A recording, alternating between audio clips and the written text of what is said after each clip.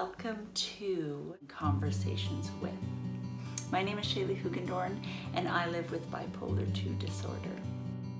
Sharing with others is healing, both individually and collectively. Sharing our stories will educate others, bring more understanding, shed more light, and smash more stigma. Our voices need to be heard.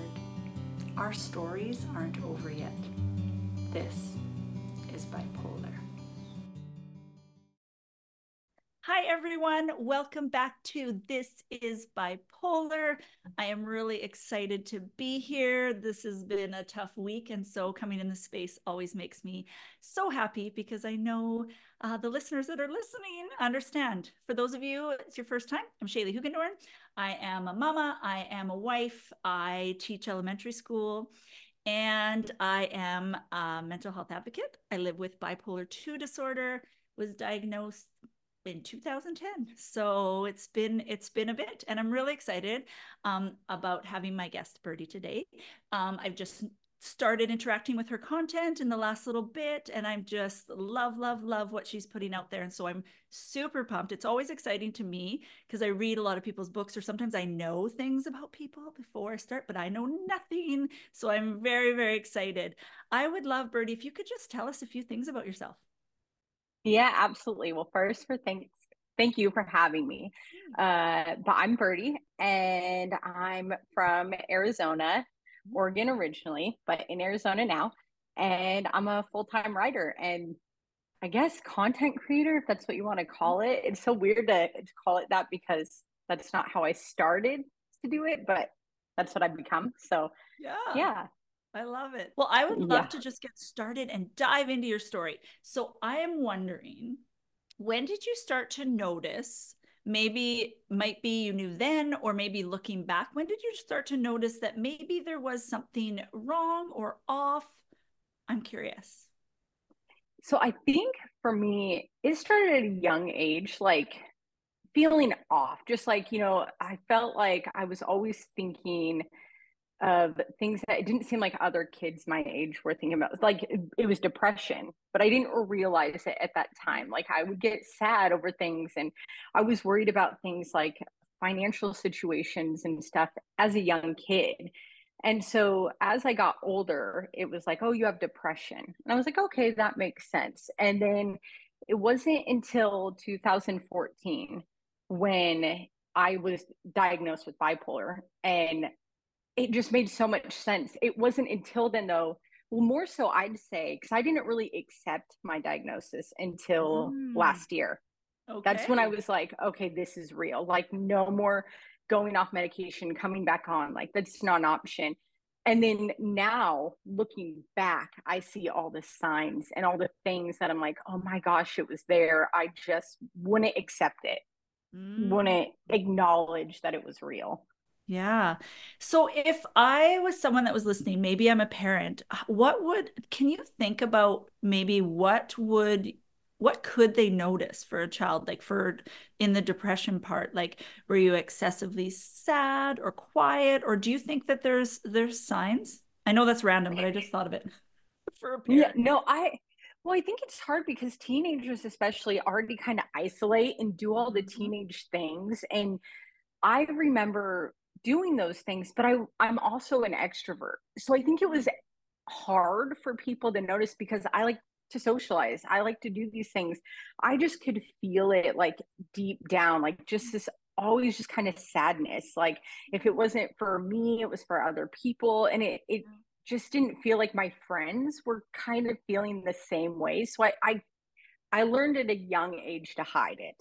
Just, Yeah. oh, it's not real. Other people aren't feeling this. And I had always based my life as a young adult too on like what others were doing. Well, if they're not feeling this way, then it's probably not real for me. Wow, yeah.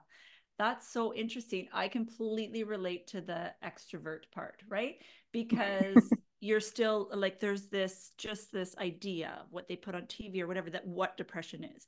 And I've done some of these things as well, but the staying in bed, not talking to anybody, retreating, all of those things. There's like one way to look at depression. And sometimes we convince ourselves that that's not it because what we're seeing on the outside, like there in my deepest depression, there wasn't a day, probably more than 2 days, that I wouldn't leave the house or show up at school or show up at work or show up.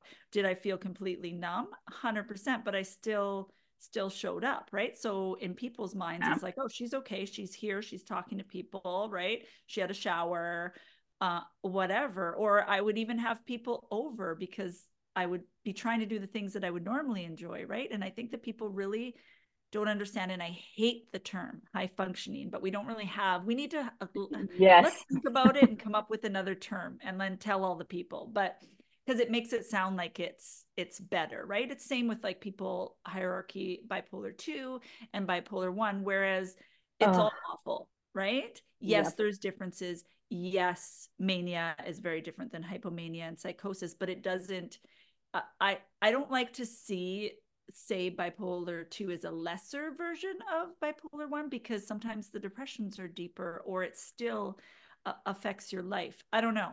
How do you feel about that? You're bipolar, you live with bipolar 2, right?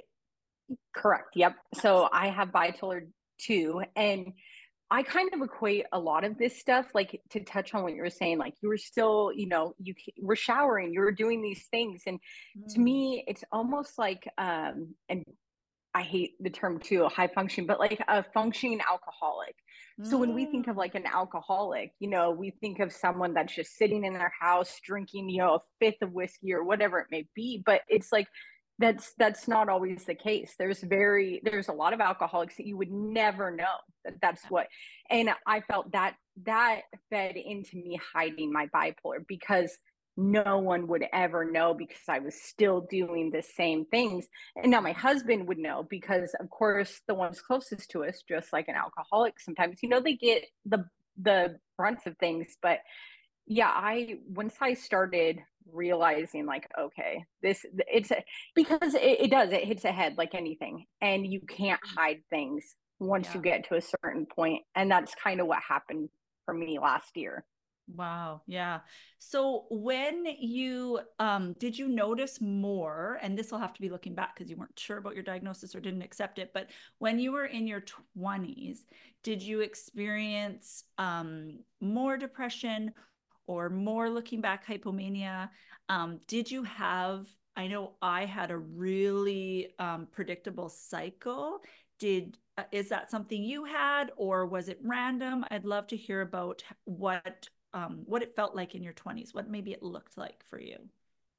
So I didn't know. I mean, looking back, obviously, yeah, I'm like, whoa, it was so obvious, like some things. But you, now always, I would do, have deep depression, and then hypomania would set in, and I would have people say again because I'm an extrovert, oh, you talk a lot, or you do this a lot, or you do that, and I would think like something's wrong with me. I wasn't putting things together. Like it always had to be, I guess I'd always think like I'm the problem. There's something wrong with me, and never acknowledging what was really going on.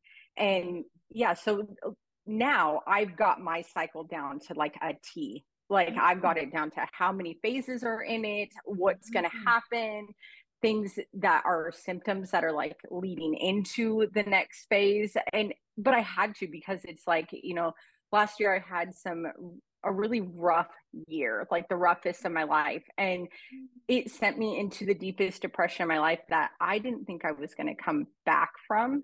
And when I did come back from it, I was like, I'll never go there again. And that's what has set me off on this, like, I've got to figure out, like, what works for me and how to keep myself alive, essentially.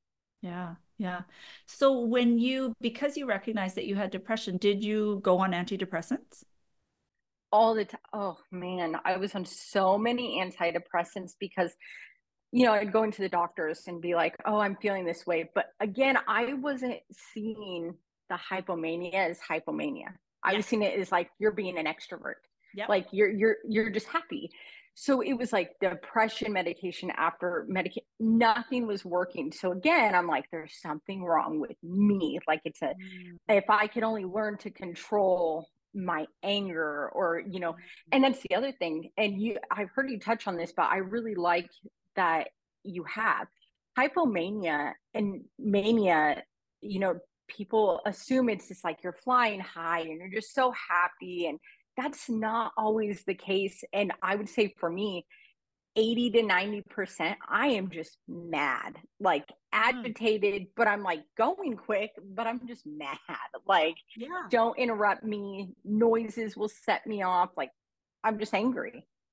Yeah, yeah, I can completely relate to that because I used to joke about like just, the world is too much and coming at me, but now I call it my spidey senses. And it wasn't until teaching that I got language for it, which is, sensory issues and I was like reading about it through kids IEP. It's an individual education plan. And I was like, oh my gosh, yes. But I didn't really recognize it because things are so wild during hypomania because it wasn't year round. And I think that's hard for people to understand and hard for us to bring it to health professionals. And why it takes so ridiculously long to get diagnosed is because you don't feel it all the time. It isn't consistent. So when I'm Yep. in a depression, I forget. I forget what hypomania feels like. I forget all of those symptoms and just focus on, those. So, like you, I thought I was just an extrovert. I thought hypomania was just, regular Shaylee. Yeah. You listening, I'm doing air quotes. um, but because even though that feels like hypomania doesn't feel great, it felt a heck of a lot better than the depression. So I Yeah. never went for help during that time. So Yep. it's really interesting. It's interesting that I only felt like there was something wrong with me when I was depressed. But when I was hypomanic, I think I didn't have the self-awareness. And I was like, I feel like I got away with interrupting people and possibly being rude because I was fun. Oh, I feel that so much. And people tell me all the time, like, it's rude, like you interrupt or you talk a lot, or, are you ever paying attention or do you focus? Like, focus. And I would be like, what is wrong with me? But again, I was like, I've always been the fun one. And so it was like, same thing. I felt like I got away with it because I'm fun. Yeah, exactly. And did you notice? I notice now with friendships and especially looking back through relationships. Um, so relationships always started when I was hypomanic, and we usually broke up when I was sad. Did you have any of Mhm. that experience? So I've actually been with my husband since we were 16.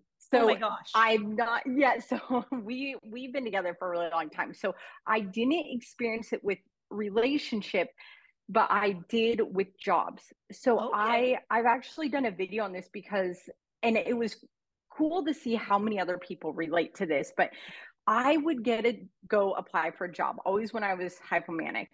And I would get the job every time because Oh it's yeah. like you are very charismatic. Like you can figure out what to say, how to say it. And I would get the job every time. And then like my depression would hit and I'd try to like, no, no, like please don't. And then I'd end up quitting. And then, later the bosses would be like, well, what? Like, I'm so confused. Well, when the depression was hitting, I'm like, they hate me. They think I'm terrible at this job. They probably talk about me and regret, like, hiring me. That was never the case, at least as far Mm, as I know. But like, never really the case. But then I would quit before I even had a chance because, when you're depressed, it's like it's really hard once you get there to come out of it, and logic is gone. So it's like I would quit my jobs, and as I got older, the less time I would spend at a job, to the point where it really? started getting, it would be like 8 months tops I could last. Really? Hmm. Wow. That's so interesting. And you're completely right. If I know that I get a face interview, I'm going to get a job even if I don't know what I'm doing, if I'm hypomanic, Yeah. because we think we're good at everything, you know? Robotics, sure. This is I key. did Yeah. I did Lego. I can figure it out, right? And I think that's interesting that you say that because people are like, "Well, you what do you do?" And I teach. It was an absolute miracle that I finished my degree because during the depressions, I could only like barely get to school, right? The only reason I passed the math one was because there was a bell curve and I got like a C plus, but if there was no bell curve, I failed. But everyone was failing. So I feel like that might be about the teacher, but let's just go with it. Yeah.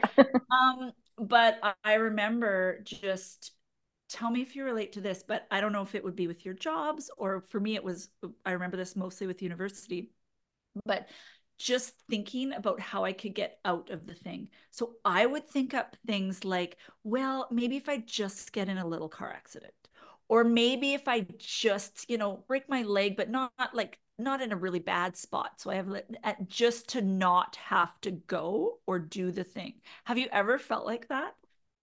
All the time. And anyone, looking in, it's like you're lazy. Yeah, and then I'd be like, why am I so lazy? Like, why am I? Because I could do these things, but it was like that. And it took me 4 years to get a 2-year degree.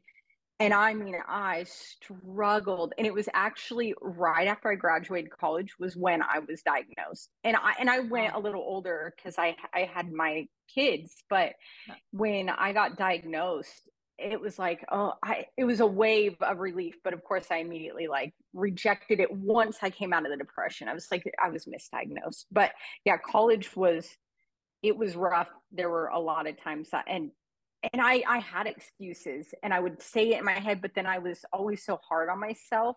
So it was like I'd end up tricking myself, I guess, into finishing. Yeah. Yeah. It was pretty wild. I think I took 5 or 5.5 years to do my 6 years to do my 4-year degree. That would be my advice. So I have students ask me all the time, and I'm like, I can't really remember because it was a long time ago because I'm super old. But I say like take less. The one time I took a full course load, I had to drop. It was the one time that I went in to a counselor and was like, hey, like I knew I would get an F because I missed the cutoff of dropping it. And I was like, for my mental health, like I need, and they let me drop it without it noticing. But I think that I was just like, well, everyone else is, well, everyone else is. And I think that's one of the biggest things that I'm learning even now. And I saw it a lot with my daughter who's neurodiverse. One of my daughters has ADHD, and actually another one struggles with anxiety. And I just not taking the help, right? Like not Mhm. taking the help because well, I don't want the other kids think I'm getting special this or that it's easier for me. And I was like, I could see it for them, but not for myself, right? That it isn't extra. It's just you're at this is going to sound hard, but like at a deficit in this area, right? In the Mhm. area of schooling, we all know that we teach, even though I don't want to, we have to teach a certain way for that many kids. You can't meet their individual needs. I'm not going to lie. I would love to. Yeah. And that is why I don't teach full time anymore because it broke my heart that I couldn't meet every kid's needs. And it was just so overwhelming that way. Shout out to my full-time teachers. They are fabulous. Unless I have to, luckily I'm privileged enough not to. People are like, you're going to TOC forever. I'm like 100% I am. I'm not like, I Yeah. don't want, it's too much. It's too much to take on. Anyways, let's round back to my point because I think I have one. um, Taking those extra things that you need, especially if you have an open workplace, right? It isn't actually getting a leg up. You're actually just getting up to where people are, right? So that you Yeah. have like a level playing ground, right? You're not getting like, if you get, I always think in terms of education because I'm a teacher, but like if you get an extra half an hour, that isn't, it's because it takes you an extra half an hour to work with the way that your brain works. And so my biggest advice would be to those in school, like reach out to the student services or or take the free counseling if there is, and talk to your professors and just take all the help that you can, because it's okay to say that we need it. It doesn't make us a lesser person. You know what? The other people might have different needs in other areas, right? So I don't Yep. know. That's what I think looking back. Well, looking back to your college years, would you have any words of encouragement or something to say to our folks that I know that a lot of people are getting diagnosed earlier in their 20s, so a lot are in school. Yeah, the one thing that my biggest message has been is to research your diagnosis. And Mm. for me, I was basically when I was diagnosed, it's like you have bipolar 2. And I remember them saying basically like, well, it's the lesser, the stigma of it, like, oh, it's lesser that worse than, the other one. And I remember thinking, okay, and it was like, here's the medication, and then I was kind of sent off. And so I did not research it. I based everything off of what I had heard or seen on TV. And for years, I did this. And so I didn't really understand it again until about last year. And I feel like if I would have researched it, I could have learned to accept it and coexist with it and not think that it, determined my future. Because it doesn't have to be something that controls you. I mean, we can't really control it either, but we can learn to live with it and not live against it because it's Yeah. there. Yeah. Yeah. That's really, really interesting. I think I 100% agree. I need to tell for those of you that are scared to. So for me, when I first found out, I couldn't because I found there wasn't anyone like anything that you typed in Yeah. 2010 that like Facebook was just starting. People were not sharing that. You're writing like Jaylee is going to Costco. Like, do you remember? Yeah. Yeah. Oh, Cringy. yeah. Oh, when they come up in memories, I'm just like, why? Why? And remember how it was just like it said something is, so you started your sentence with like going to the store with your kids or like whatever. Yes. So, all that to say, there wasn't like I couldn't look to people with real lived experience. So, all I would see is like at that time the doom and gloom or the medical or this, and I was just so desperate to connect because I didn't feel I don't know, as connected to that information, or I had so much stigma from what I knew or whatever. I was kind of like, well, I'm not like that. Or I'm not, I'm not like that, or I'm not, that bad. And it's horrible to say, but we're all affected by stigma. And my thing is, I'm just not strong enough. That was my thing. Like, I'm just not, why can't I be Oh, yeah. stronger? Why can't I have a, tougher skin or whatever it is? And growing up, I grew up with all brothers. So on like you have that dynamic too, right? They're all rough and tumble, and I'm like a mess over a lot of things. And so, yeah, I think that it was really, really hard for me. I don't think that I really started like I just took my medication and went and what tried to just get on with things and didn't learn. Like I think it was like 5 years because it would make me spiral. Now I Yeah. think with all that's out there, I think I would have much much sooner. And I think that's why when Julie and I started this podcast, we wanted a video component because I was desperate to see somebody else that wasn't on TV or wasn't, didn't take all the hard parts of bipolar and put it all together, that's the only way you can live with bipolar disorder. So that was really hard. So I think for sure, and I would add to your advice of learn all about it, but also so have the medical things so that you don't get Yes. misinformation, but also like look to people with lived experience because sometimes they can put things into words that the medical community cannot. Oh, absolutely. That's something when you were saying it, I've learned more in the last year from, being researching it on social media, finding people that live with bipolar, because you're right, they know how to put it in words. And even up until, last year, I would go on and off medication, on and off. And it wasn't until I had a doctor that said, are you willing to try a new medication? And I was like, no, because I had just been through it. It felt like they were just reading their book that tells them what is the right medicine and all these things. And I told her, I was like, no. And she goes, I want you to know that the medical field has failed the bipolar community. And it like instantly intrigued me. I was like, oh, yeah, I agree. Continue. I want to hear what you have to say.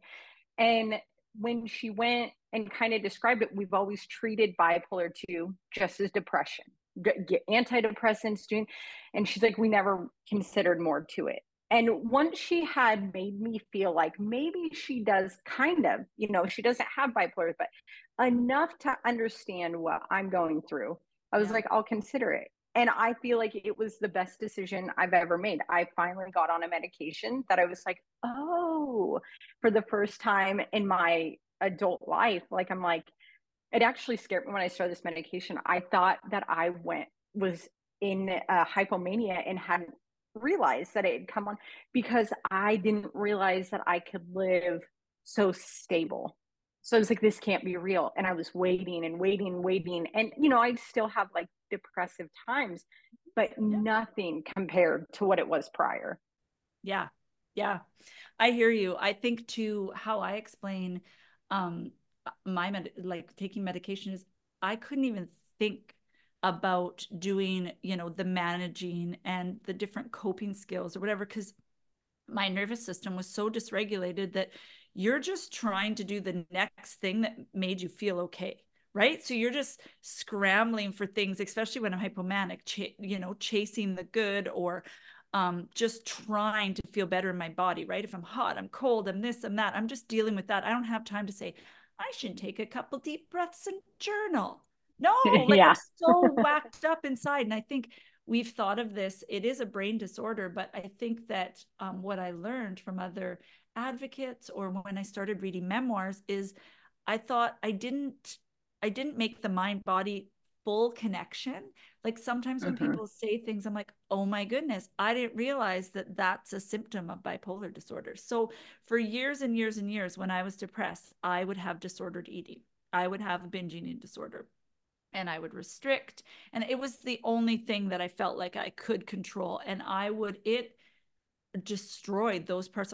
Do you know how many dinner parties I missed because I didn't know what they'd be serving?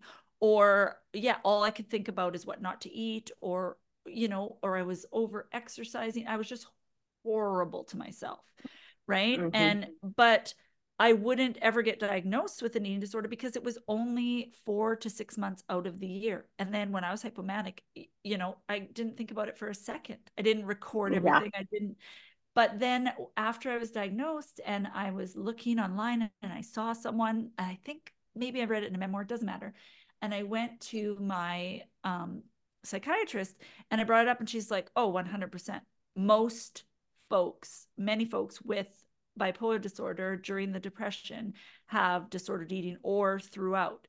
And I just felt Hmm. this wave of relief because it didn't fit in anywhere. And no, it wasn't it was, I was always told by doctors, it's not a real eating disorder, but it took over all of my life. And I remember the freedom in that. And that's what I get over and over again. And that's why I share the hard parts of bipolar, the yucky parts, right? Like the anger, the Yep. rage, because I didn't know, like you think of this as a personal failure, right? Yes.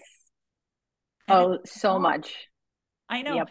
And I always wish, like I tell my husband, especially, if I've hurt his feelings, or if I'm awful to him or whatever, I'm like, I wish like I was bleeding right now. That was my symptom, right? Because my symptom of anger and rage that doesn't, for a not angry situation, um, isn't like it's hurting you. Like I wish it was Yeah. just me hurting. So a lot, I used to spend a lot of my time wishing that I had a different illness, which is not wise. But yeah, it's really, really hard. I would love actually to go back. Can you tell me about the year or two leading up to your diagnosis, what you were experiencing in your body and in how it was affecting your life, and then lead me up to you getting the help you needed? So leading up to it, I actually remember this very distinctly because my husband was in the military. Oh, okay. And yeah, so he ended up getting deployed. And when he was deployed, this was actually the first time when, well, I'll go through it. So he gets deployed, and we had a 3 month old and then a 3 year old. And I'm in school full time and trying to take care of two kids in a different state, away from any help, but it's that personal failure thing. It was like, I can do this. Other people do this. Why can't I? And it was during that time he was deployed that I really started going, I think something's wrong, because my fuse was so short. And I remember specifically there was a time where my youngest daughter was crying, and then my oldest started crying. And I had remembered when I had heard them saying, like, if you ever get angry when your baby, it's okay to go into a different room and breathe or whatever. And this was the first time I'd ever experienced anger like this. So I remember going into the bathroom and locking the door and plugging my ears, and I was pushing so hard against my ears that it felt like I was going to like go through like right into my brain. I was like, I just couldn't handle the noise.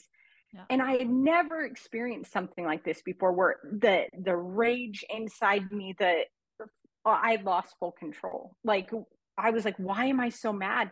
And then you're sitting there going, I'm a terrible human. I'm a terrible mom. How could I ever be this angry over crying? And there's no one to reach out to. There's no one. And so that was like the start of the beginning. So I don't want to say it was the start of the end, because bipolar for me actually has saved my life accepting it. But it was the beginning, of the beginning. And looking back on it, there were a lot of times where my temper was just like so short, and I'm not like that at all. And so it was just so confusing. And then leading up to that, so it was actually within those 2 years. Then fast forward, I graduate college, and as I get my degree handed to me, my mom had to miss my graduation. And it's so weird looking back at this. So my mom was going to try and come to my graduation, and she couldn't. She has CMT. It's kind of like muscular dystrophy. And she was getting ready to get surgery. But for some reason in my mind, it almost was like this didn't count, graduating without my mom being there. And even though I knew she wasn't going to be there, when I was walking across the stage, I remember looking out and like searching for her, just like a little kid, like, where's my mom? And then when she wasn't there, it was like I broke down, and then I slipped into a deep depression. And of course I didn't realize, because I hadn't been diagnosed yet. That was the first time I reached out for help to a psychiatrist, where I went and I was like, there's something wrong with me. Like, I feel like, I can't imagine living any longer, and I have all these things to live for. And there was so much guilt, because like, how dare I think like that with having kids? I just graduated college. Like, what is wrong with me? And that was kind of when they were like, oh, this is what we think. And that was actually when they had said to that bipolar, and I don't know the validity entirely on this, but that there's something with people that have bipolar, that they might not show symptoms, but it's like can be a major event that triggers it, that starts it up. Yeah. Yeah. And they felt like it was his deployment, and which was 2 years prior to my actual diagnosis, Yeah. that set it off. Just that, even though he didn't abandon me, air quotes there, Yeah. I felt a sense of abandonment. Yeah.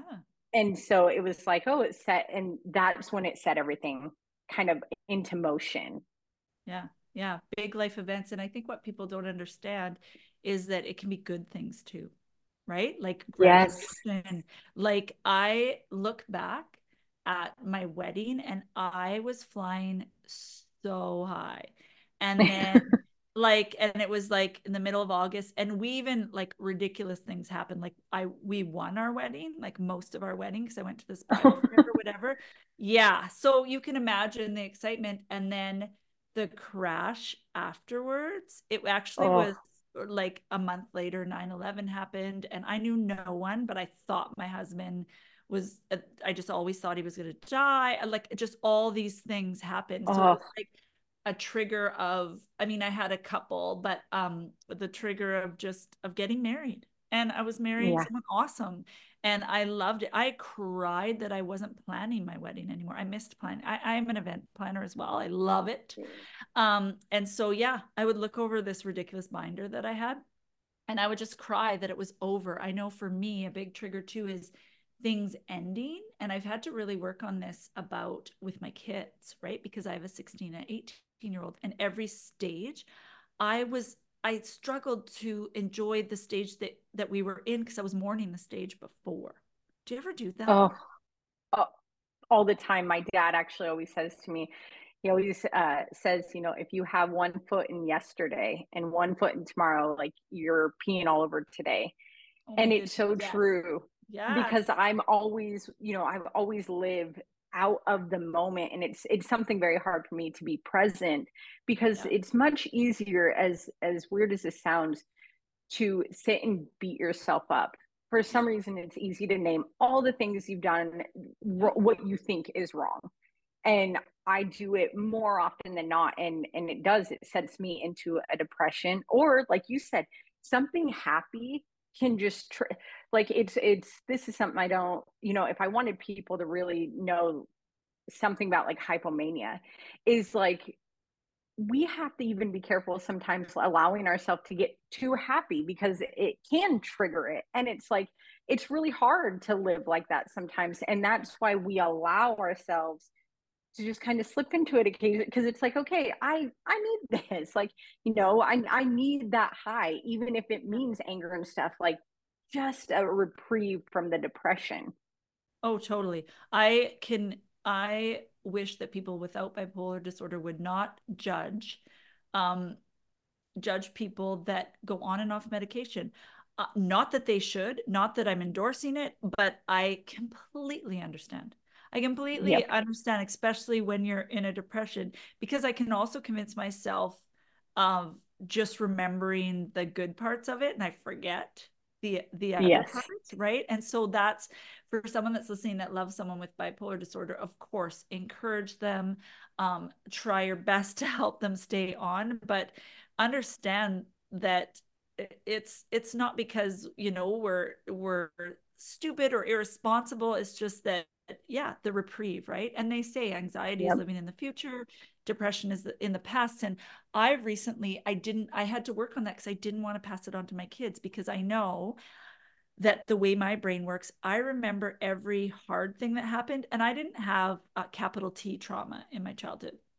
And so, but if I look back to memories, the ones that I hold on to are the hard ones. And I've had to retrain my brain. I've had to have my mom, my brothers. I'm like, tell me about times, that were good or fun we had, because I would forget it all. And I noticed that with one of my kids is that I'll ask how something went and they'll remember the one thing that didn't go bad. So I'm trying to help them remember the other things because it's just so easy to do. It's like that whole you get 10 compliments and then you get one, insult and that's all you can think about, right? It's really hard to retrain those thoughts. And yeah, I thought again that was a personality flaw and I realized like that's my bipolar brain like lying to me, right? Oh, yeah. Yeah. Oh, and it does. And especially with, the kids, like I have two daughters and 15 and 12. And so, and I'm really open about my bipolar now. Like, I just feel like I hid it for so long that I'm like, no, like I owe it to myself, the world, like everybody, like I'm going to talk about it. If someone's going to let me, I'm gonna, and Yeah. I feel like it's important. And so I do with my kids too, because I feel like they need to know, like, hey, this can be passed. Like, but you can live with it. Yeah. It's not, and they've asked me before, like, hey, do I have it? Like, not yet. You Yeah. could, Yeah. and so we just work on those kind of things. But I have one that also does that. They remember the bad, with anything, and I'm like, oh, and then again, it's that guilt. Like, what did I do wrong? What have I done wrong? And it's like, Yeah. oh, Yeah. Yeah. And to bring up the parenting thing too, that's an extra barrier of getting help because one, it's supposed to be the best time. Both of my kids, having my kids induced a hypomanic anxiety, right? So people think of postpartum depression, but I really tell women to watch out for the anxiety or some of the postpartum euphoria. It, brings Mm-hmm. out symptoms, because I was like rearranging my kitchen and I didn't sleep when my kids slept. I pulled out my entire kitchen, or I, made these elaborate plans, or like I was just so high on everything. And I was like, trying to foresee anything that could go wrong. Like, at everything, I would over prepare, and all of these things I didn't realize were, not all I thought of was postpartum, like it's called the postpartum depression and anxiety, right? And even though it was bipolar intersects with so many, Oh like yeah. ADHD, all the things. So that's why it's hard to sort out. But I always tell women to watch for that, because it is an indicator. And it made me very, very, tired, and just, I look back and I was like, wow, I could have used a lot of help then. Yeah. Yeah, and and I think people, if they see stuff like that, this is why it's so important we talk about it, because when we're not talking about it, we're told that these things are, quote unquote normal. Like, this is normal. This is no, and there's things that it's not. But we're now comparing ourselves to what we should or think we should be, and then we're just hurting ourselves, because then we're like not realizing, like, no, this isn't attainable, it's not real, it's Yeah. and so that's why I will talk about it until I'm blue in the face if people let me.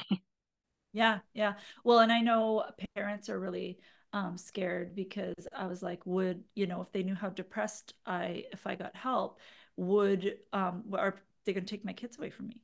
Right? Yep. Or are people going to say, parents going to say they can't have a play date with my child, right? If they knew, because of all the misunderstandings. Yeah. Yeah. Oh yeah, that's true. Right? Meanwhile, I think you're a better parent for getting help, right? You're helping your family. And I agree with you. I'm very, very open.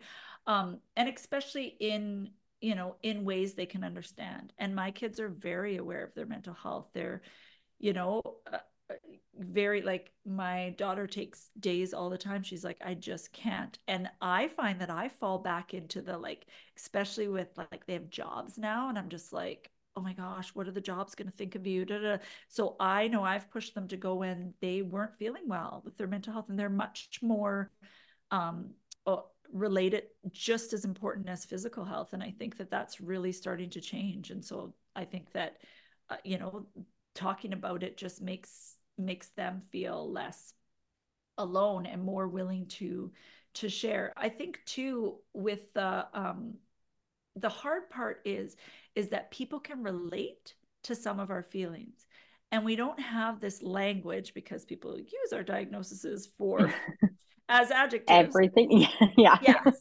right. And so, but it's really hard to explain the depth, right? Like, because I had so many times where I'd tell a friend, or I'd start to, try to put words to it, and they'd be like, well meaning, but, oh, I felt like that before. Or so then I'm like, oh, okay, I'm just not dealing well with the feeling that everyone feels. Whereas, because it's hard to explain the depth, right? Like, I'm not Hmm. sad because my TV show ended and there's no more episodes, right? I actually don't know if I want to show up in this world anymore. Like, that's a huge difference. Yes. Well, and a lot of times for me, I there's no rhyme or reason. When there's times that I've gone into a depression, and it's like, why? Your bills are paid, your kids are healthy, Yeah. and you're just like sitting there, and the deeper you go, there's things like going back to like being afraid your kids are going to get taken away. I remember thinking that, and then the paranoia that kind of seeps in, and you almost feed into, you make Yeah. it, you're feeding into these ideas. And I've worked myself into a point with such a deep depression that I was like, my husband's going to take my kids from me. Just, and he'd be Yeah. sitting there like, what is going on? And I'd be Yeah. like, I've already made up this scenario in my head, and Yeah. now I'm mad at him for something I've created. But Yeah. it's a depression. Like, you're so deep in it, and it's like, no, I'm not like, yeah, sad about my show ending. I am sitting here living in an alternate reality. Like Yeah. I am deep in the depths of my brain, and Yeah. coming back is going to be a trek. Yeah. Yeah. That's so true. We do convince ourselves of these things. I have, and I remember thinking if you would have asked me 4 years ago, did you have suicidal ideation or ideas or whatever? I was like, no, no way, did not, nope. And then the more I learned about it, and I think that this is so important to talk about, is it's again, doesn't look a certain way, right? It isn't Mm-hmm. like I want to die. It's the same with self-harm, right? It isn't, it's wanting relief, but it's also these insidious thoughts, like me with my little car accident to get a break from the world, or just wanting to sleep like forever unless it gets better because I wouldn't know if it was going to get better. Or yeah, I had for the first time in 10 years, 12 years, I had a, like, I call it a low grade depression because it was even hard for me to recognize that I was depressed. I was like, no, surely it's because of all these horrible things that are going on in this world. But I just thought, why would we even want to be here? People are terrible. This, and I was just thinking that, or nothing's going to get better. I'm always going to be, this, that, and the other thing, and a lot of the irritability. But they were things that the things that I was irritated about actually made sense, but the intensity of how I felt about Yes. it. So now I'm like, oh my goodness, I didn't have a plan, but suicidal ideation is for reals. Yes. Did And you you don't, struggle with that? oh, well, see, last year was like the year that it was such an awakening year for me. And it was the first time that I had, so growing up, I remember thinking like that, like, I just wish that I would fall asleep and not wake up, but I never looked at the severity of it. And till last year, and this is where I explain to people that deep depression is when your kids aren't enough, your husband isn't enough, you're nothing, you feel to your core that the world is better off without you, Yeah. and that all you're doing by living is burdening everyone, and that you are almost, last year I'd convinced myself that I was wrong for even wanting to live because the way I felt like I was projecting my depression on everyone. And what kind of person would allow themselves to do what I was doing? And so it only makes sense that I don't continue to do this. And that was actually like a rock bottom for me, was when I remember thinking, of my kids and believing what I was thinking. And I think that's a big thing too with bipolar, is that people that don't have it don't understand, it's hard to trust yourself, because when you're in that mindset, your brain is lying to you.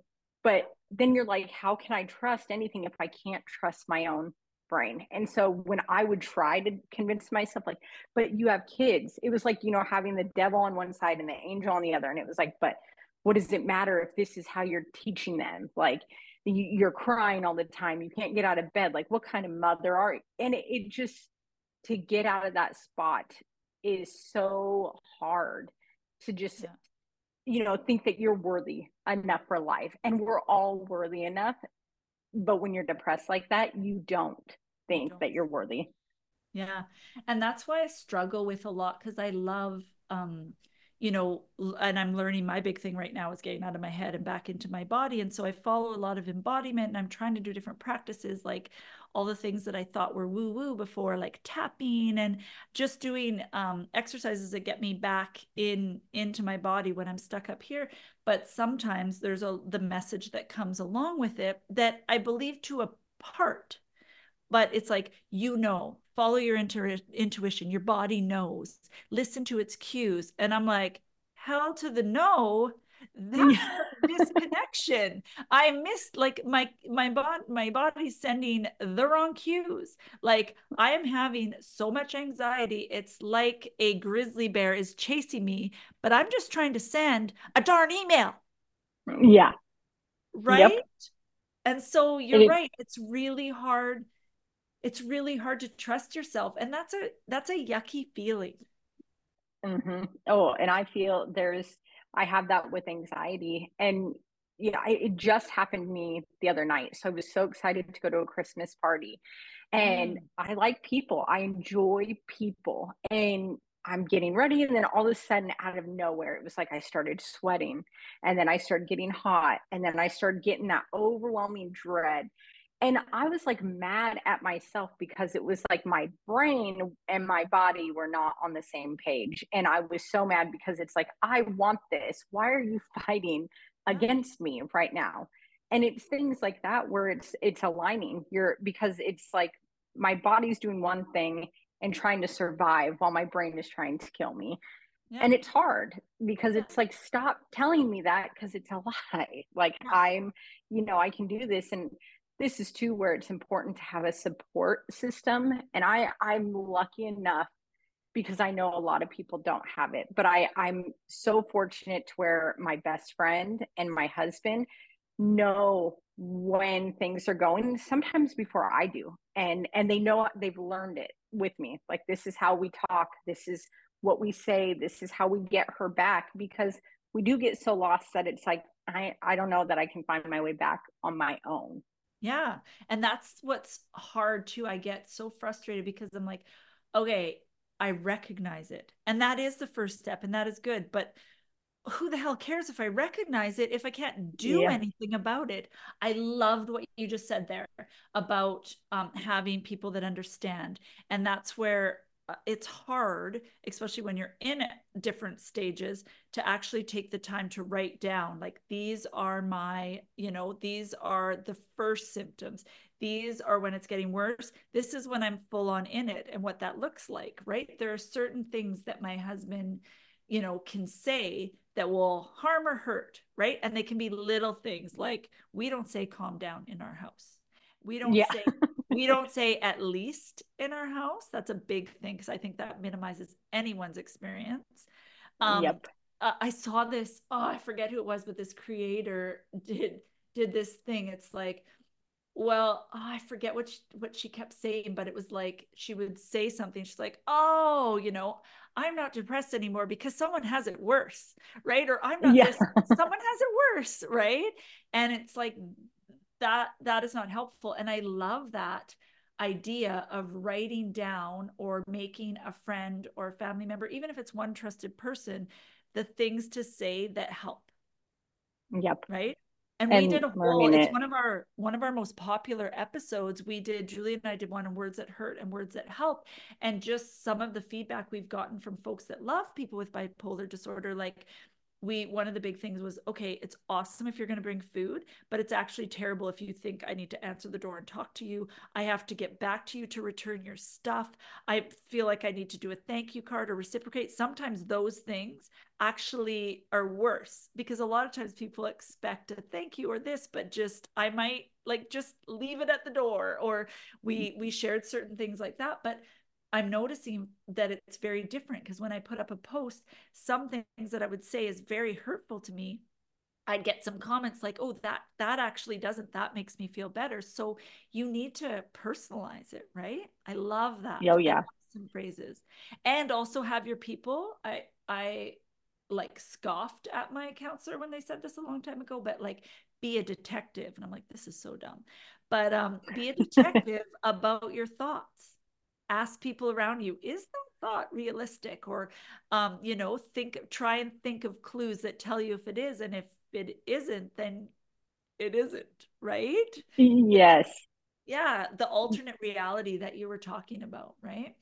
And the worst, I'd love to talk a little bit about the anger, because I think that a lot of people don't understand what that might feel like in your body. And also, anger just looks one certain way. And although it can be true with untreated folks that with anything, you can be violent, but I think it's really important to talk about, anger and rage that isn't violent, right?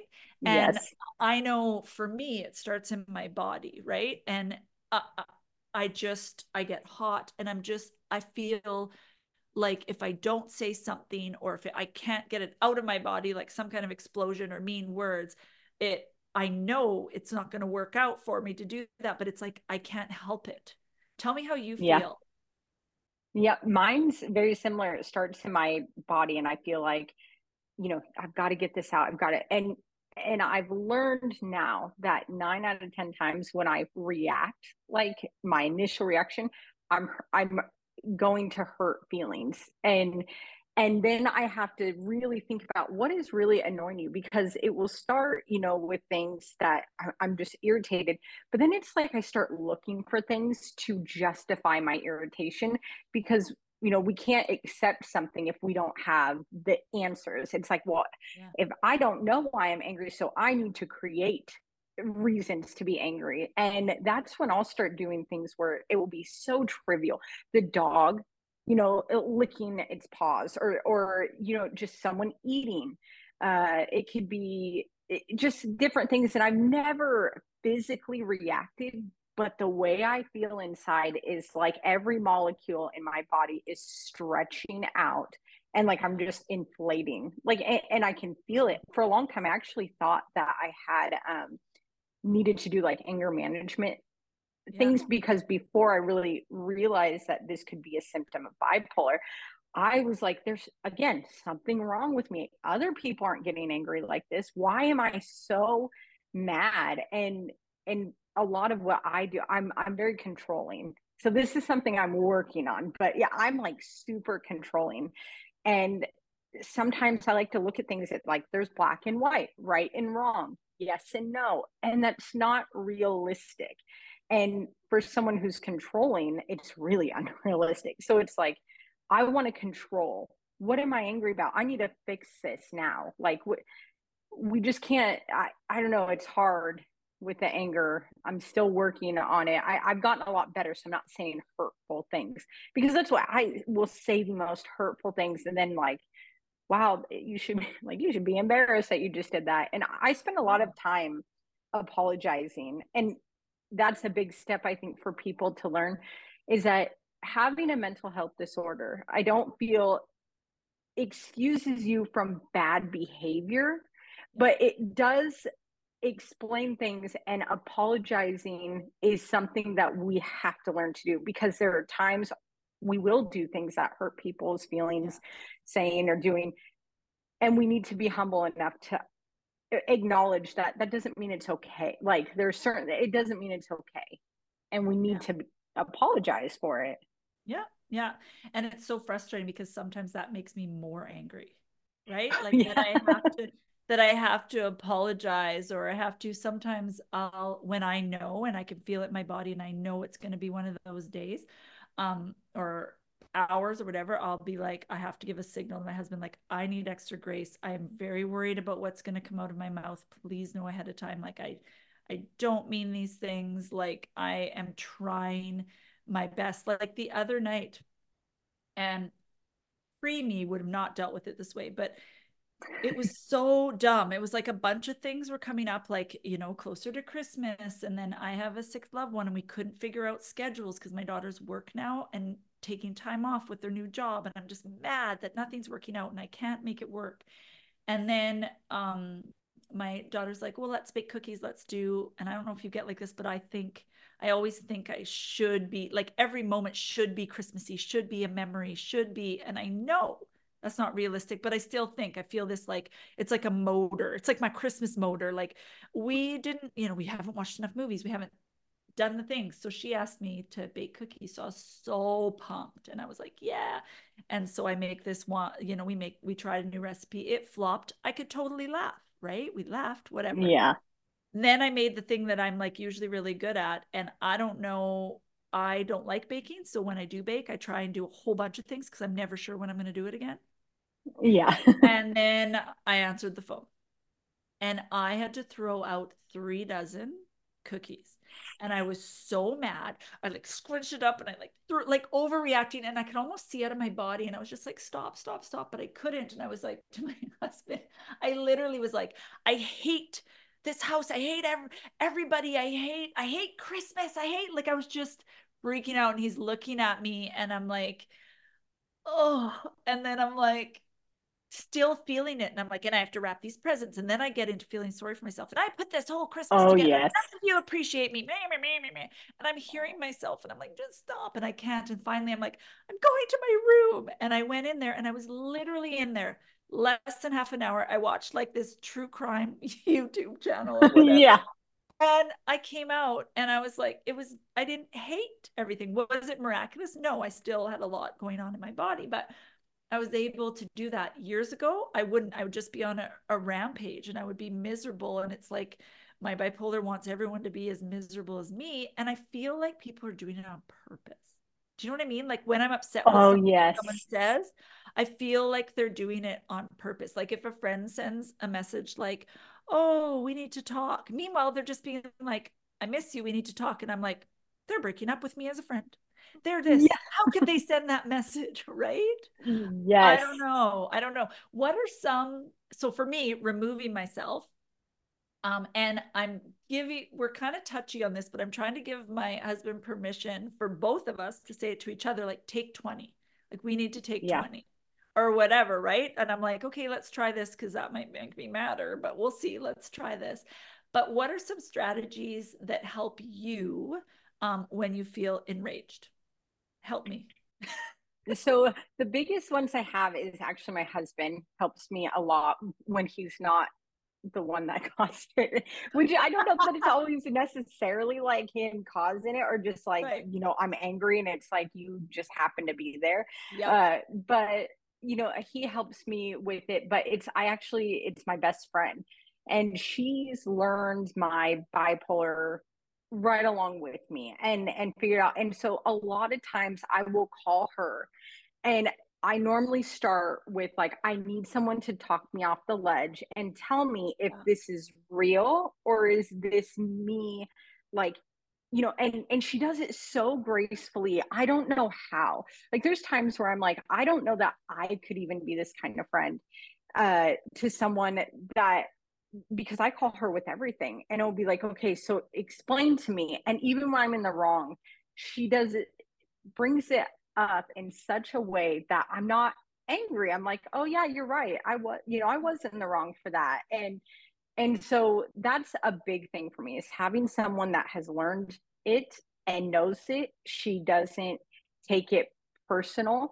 And there are times where I'll really be slacking because my depression and she'll call me and I'm not responding and I'm not and she'll say, like, I know you're going through it. Like, Yeah. and then I'm like, oh my, she's important to me and I need to let her know. You're right, I'm going through it, but I love you so much. Like, thank you for having grace with me. And so that's it. But writing is also the biggest thing that has helped me with everything. And that's why I wrote a book. And Yeah.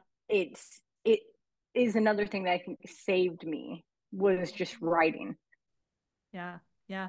For me, it's painful to write, but I was like, I can't do nothing to get it out. And so I have this, so we have a WhatsApp group that my friends and I can write anything in. So I can show up and but and I do talk to text, and if you're my friend, the biggest joke is good luck. And they can speech daily because I don't correct it, which actually Yeah. can be a big joke because some of the things I've said that autocorrect, I'm convinced autocorrect hates me. Like they want me Yeah. to ridiculous. Um, but I have this app and it's called Marco Polo. So if you're someone that it's hard to sit long enough or to write, which is amazing if you can, I can't most of the time. Although someone called me out on that in a really nice way and said, you do a heck of a lot of writing on Instagram. And I was like, ooh, fair enough. Fair enough. That doesn't seem like journaling, but clearly microblogging through captions, I'm writing it out. So I was like, ooh, Yeah. interesting. But I have this app called Marco Polo. And basically it's a video app and I have my favorites on there. But you talk into the video. No one can talk back, so I don't feel bad for interrupting. I just all out. It's kind of like a free write, right? Like just but it's I do it all and then they watch it when they can because my big thing is I'm inconveniencing everybody, right? Oh, So they yeah. watch it when they can, or even sometimes if they don't have time, they'll say, I saw your message, I didn't have time to look at it, whatever. And they respond in the time that they can. And with busy lives, it's a good thing. But the knowing that there's someone on the other end of that and that I can just blah, right? At Yep. first I always wanted to delete them, and we've made a promise, and other friends, we've been a mess on there, and it's been a really really beautiful thing. And I think that, yeah, because a lot of the time, if I there's certain people that I know want to listen, but I know it's going to be hard work because I'm going to feel guilty because I'm probably going to interrupt them, right?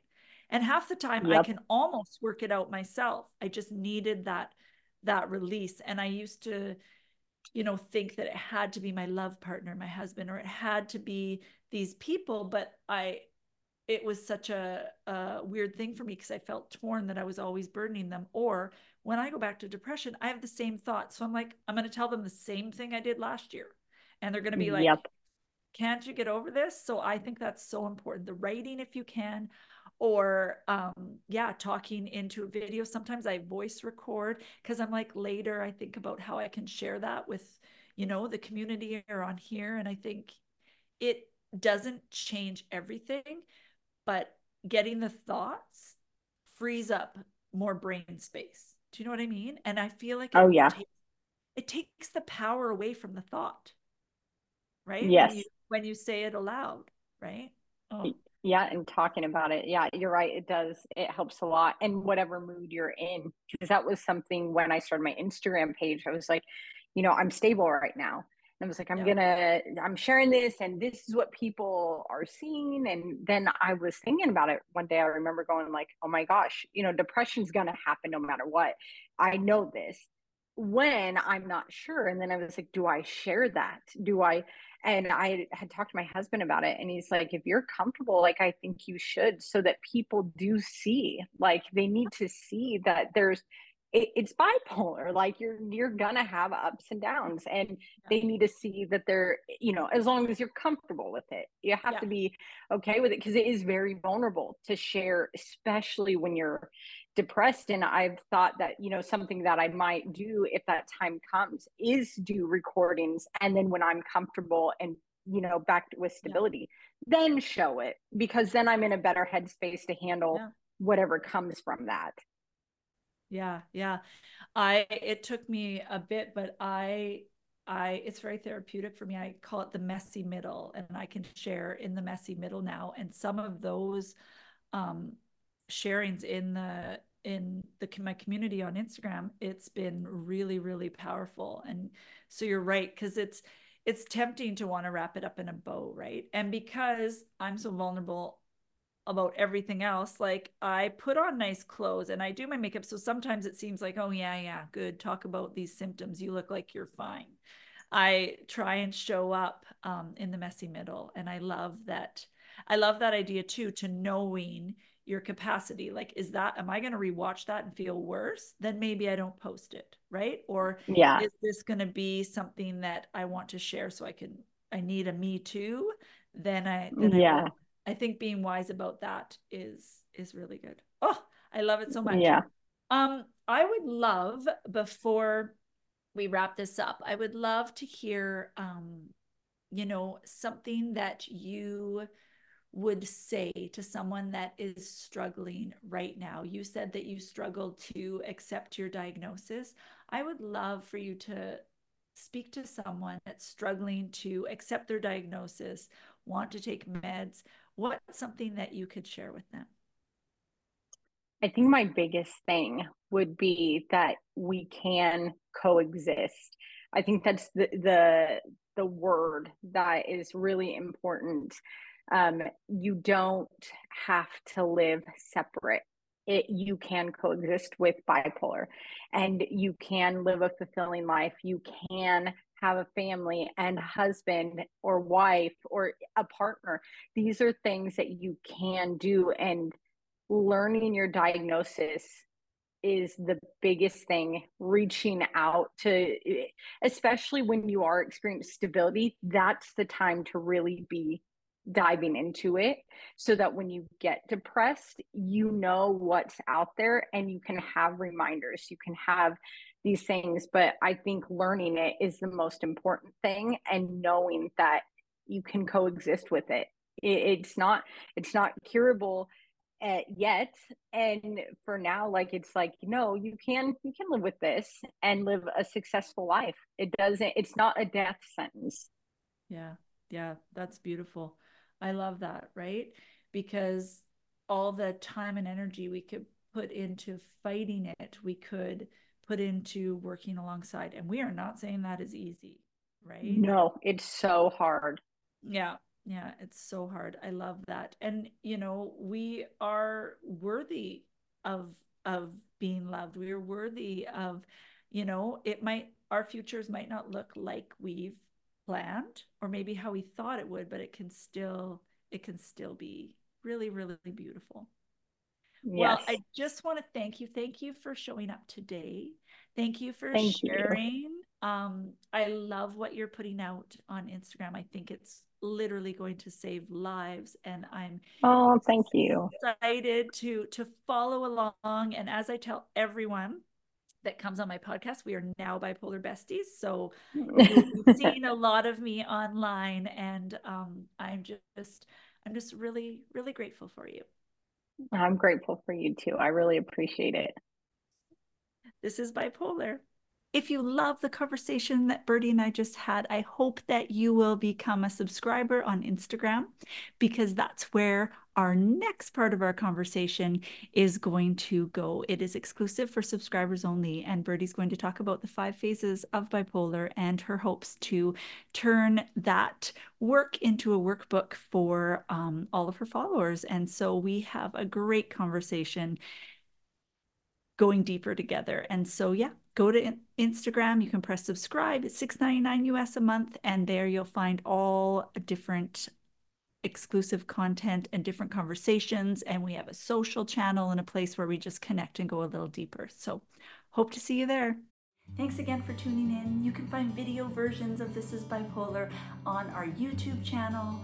We also have all our previous and soon to be future episodes of the podcast on Apple, Podbean, Spotify, and Google Play. We spend most of our time on Instagram at this.is.bipolar. There is a vibrant community there where we have conversations and post different ideas and different strategies, and we'd just love for you to join us there. It is so helpful if you enjoy our work or think it would be helpful to someone if you could like and share and save and follow us in all or any of those spaces. If you're a listener for the podcast, if you could leave a review, we would be forever grateful. Again, thank you for being here with us. Let's get the word out. Let's share lived experiences so that we can change the ideas that people have about bipolar and help those of us that live with it feel less alone. This is bipolar.